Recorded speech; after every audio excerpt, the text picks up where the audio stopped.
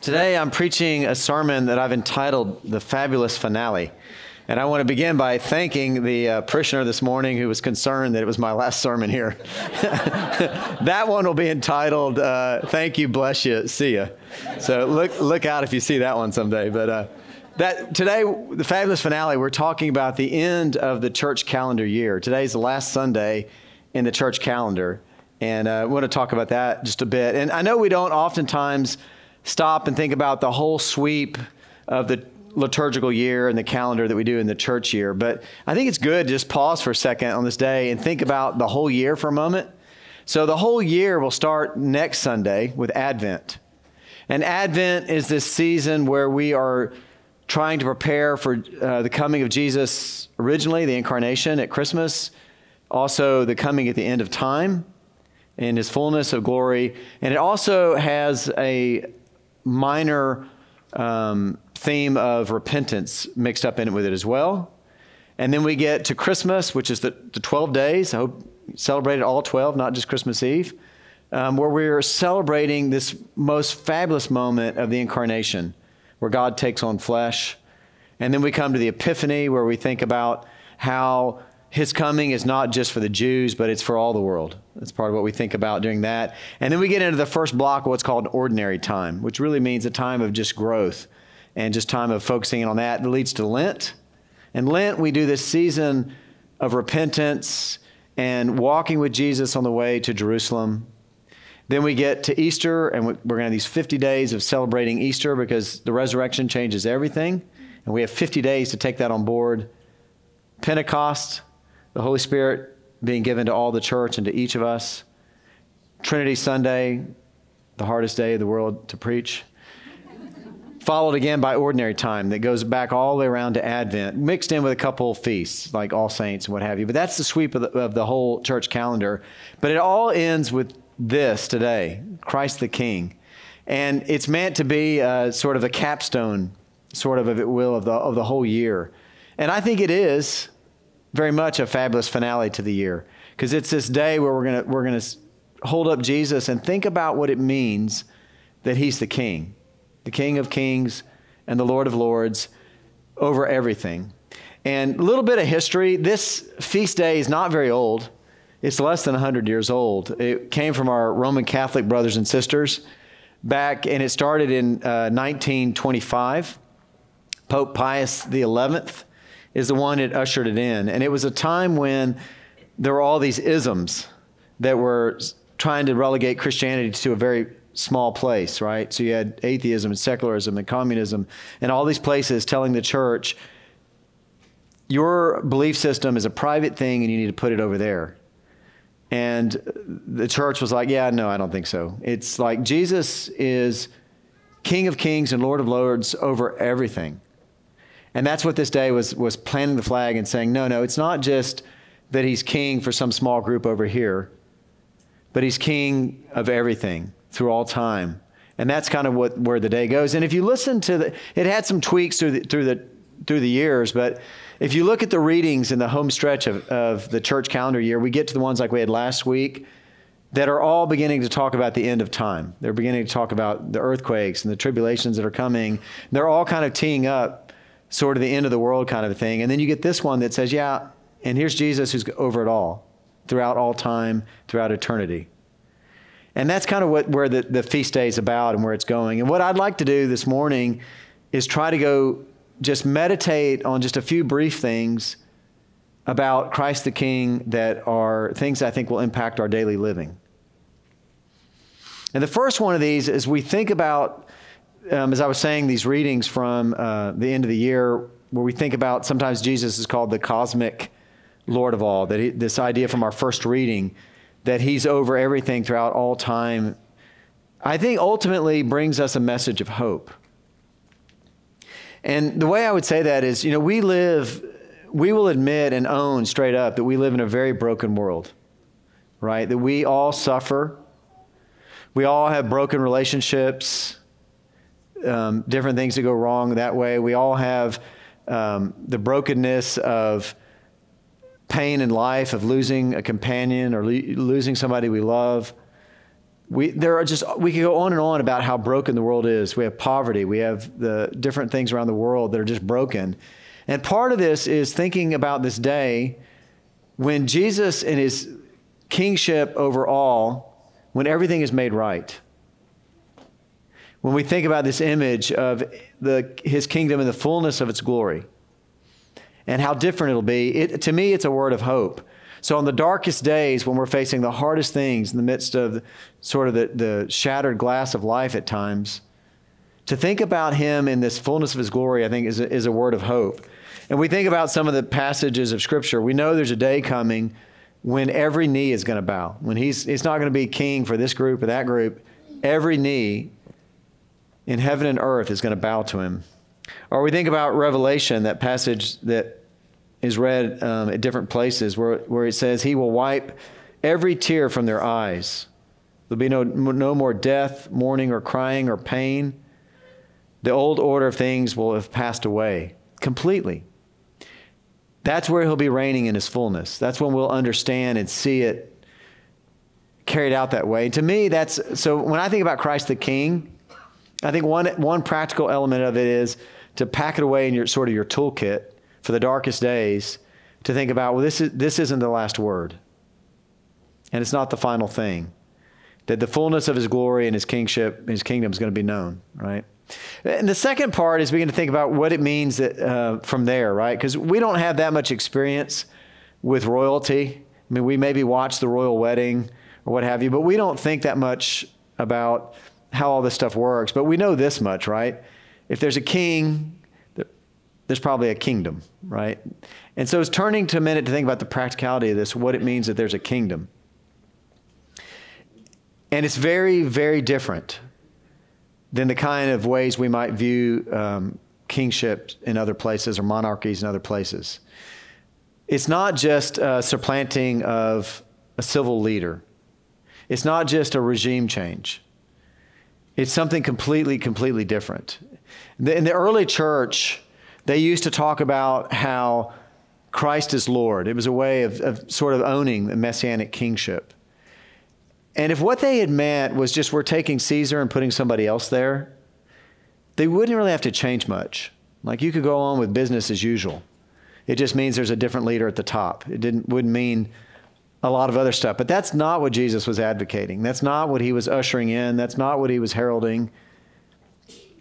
The kind of kingship he brings in changes everything, paradigm shift kind of stuff. It changes how we relate with one another. It changes how we relate with God. It changes the rules. It changes our priorities. It changes our principles. It's a way of changing the whole power structure. It's a way of inviting us into a whole nother realm is ultimately what it's about as we think about his kingdom. And it's not a revolution. You think about the word revolution, it usually means the people on top are put down, the people who are on the bottom go to the top, and then they carry on from there. It's not that. It's a complete power shift in ways we don't expect that are different. And I think our gospel lesson today is an example of that. Now, I'm sure the lectionary writers today chose this passage in part because it mentions Jesus as king in a couple different ways. You know, the sign over him, and people are mocking him, calling him that he's the king of the Jews. Why don't you save yourself and all this?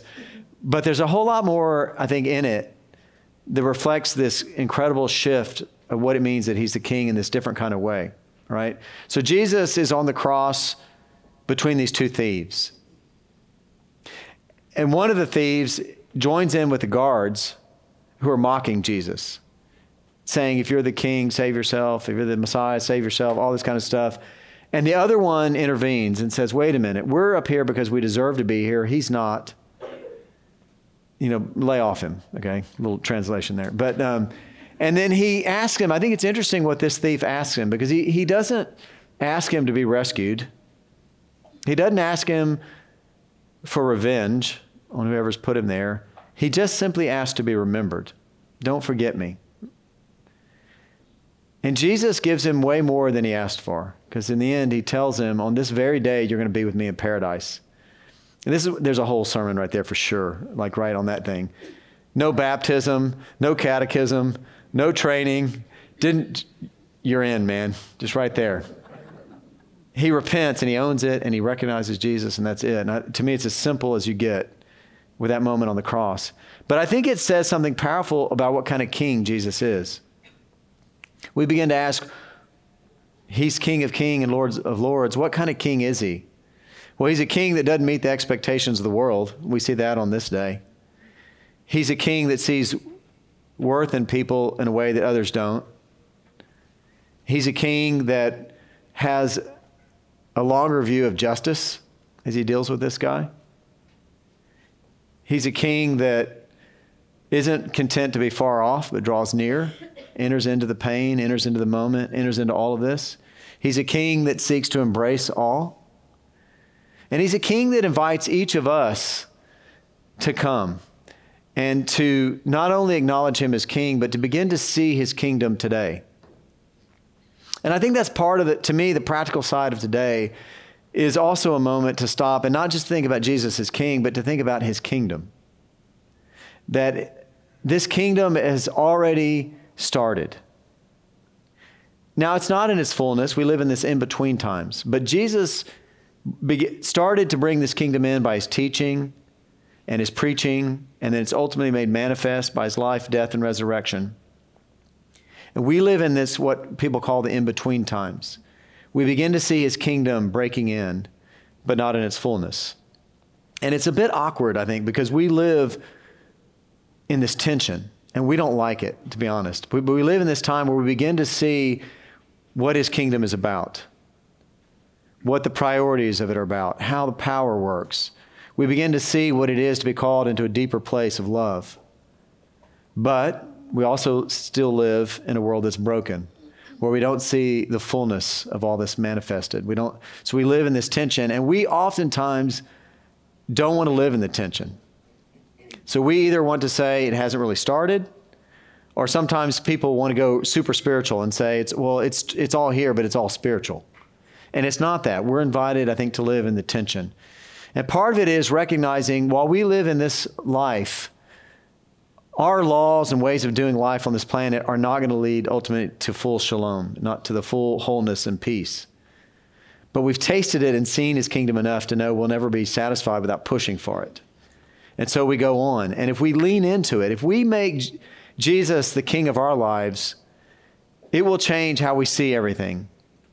We will no longer see our faith as a private thing, but we'll begin to see how we have to serve our neighbors here and around the world. We'll begin to see that we can't just sing these songs about God's majesty without thinking about the whole world. We'll begin to see that we can't handle our money as if it were ours and belonged to us rather than being entrusted to us. We'll begin to see that we can't think about God's kingdom as being something way out in the future, but it's something that we're beginning to see something of it now and working for its fullness now. It's part of what we do.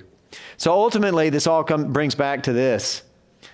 Are we going to accept Jesus as our king in our own lives?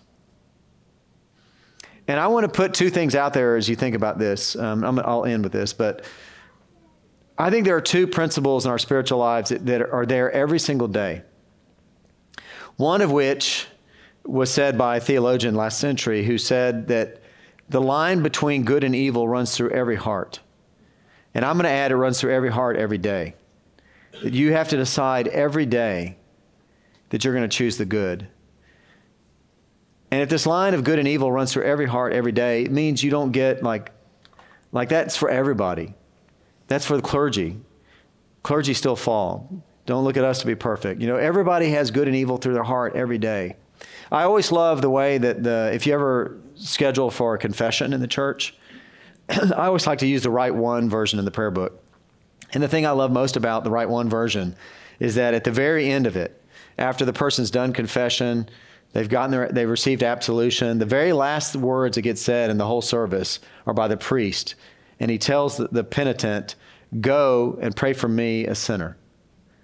Because I think that's the way it is. We all struggle with that every day. That's part of what it is. And I think we have to be mindful of that. And what goes along with that, I think, is that every day we have to choose the good, and we have to choose every day that we're going to put Jesus on the throne of our lives. And I've said it before when we've done the instructive Eucharist, but one of the symbolisms that we have in the church is allegedly putting your hands together to receive the sacrament is making a throne. And the symbolism is that Christ is being put on the throne of your life as you receive it. But to me, that's the challenge that we face every day of whether we're going to do that, right? C.S. Lewis used to write that the very first task of the day was when you woke up, and we wake up in the morning, that all these desires and ambitions of the world were going to run at you like wild animals. That's how he described it. And the first act of the day is to push all that away and to get basically grounded back with where God is. Or I think about people some of the heroes I've known of the faith in time, made it part of their daily practice to surrender. John Wesley had a prayer of surrender he did every day. Or I think about Blaise Pascal, the great scientist, if you know the metric system, the guy who the unit of pressure is named for, the Pascal, was a fantastic Christian, and he had this second conversion.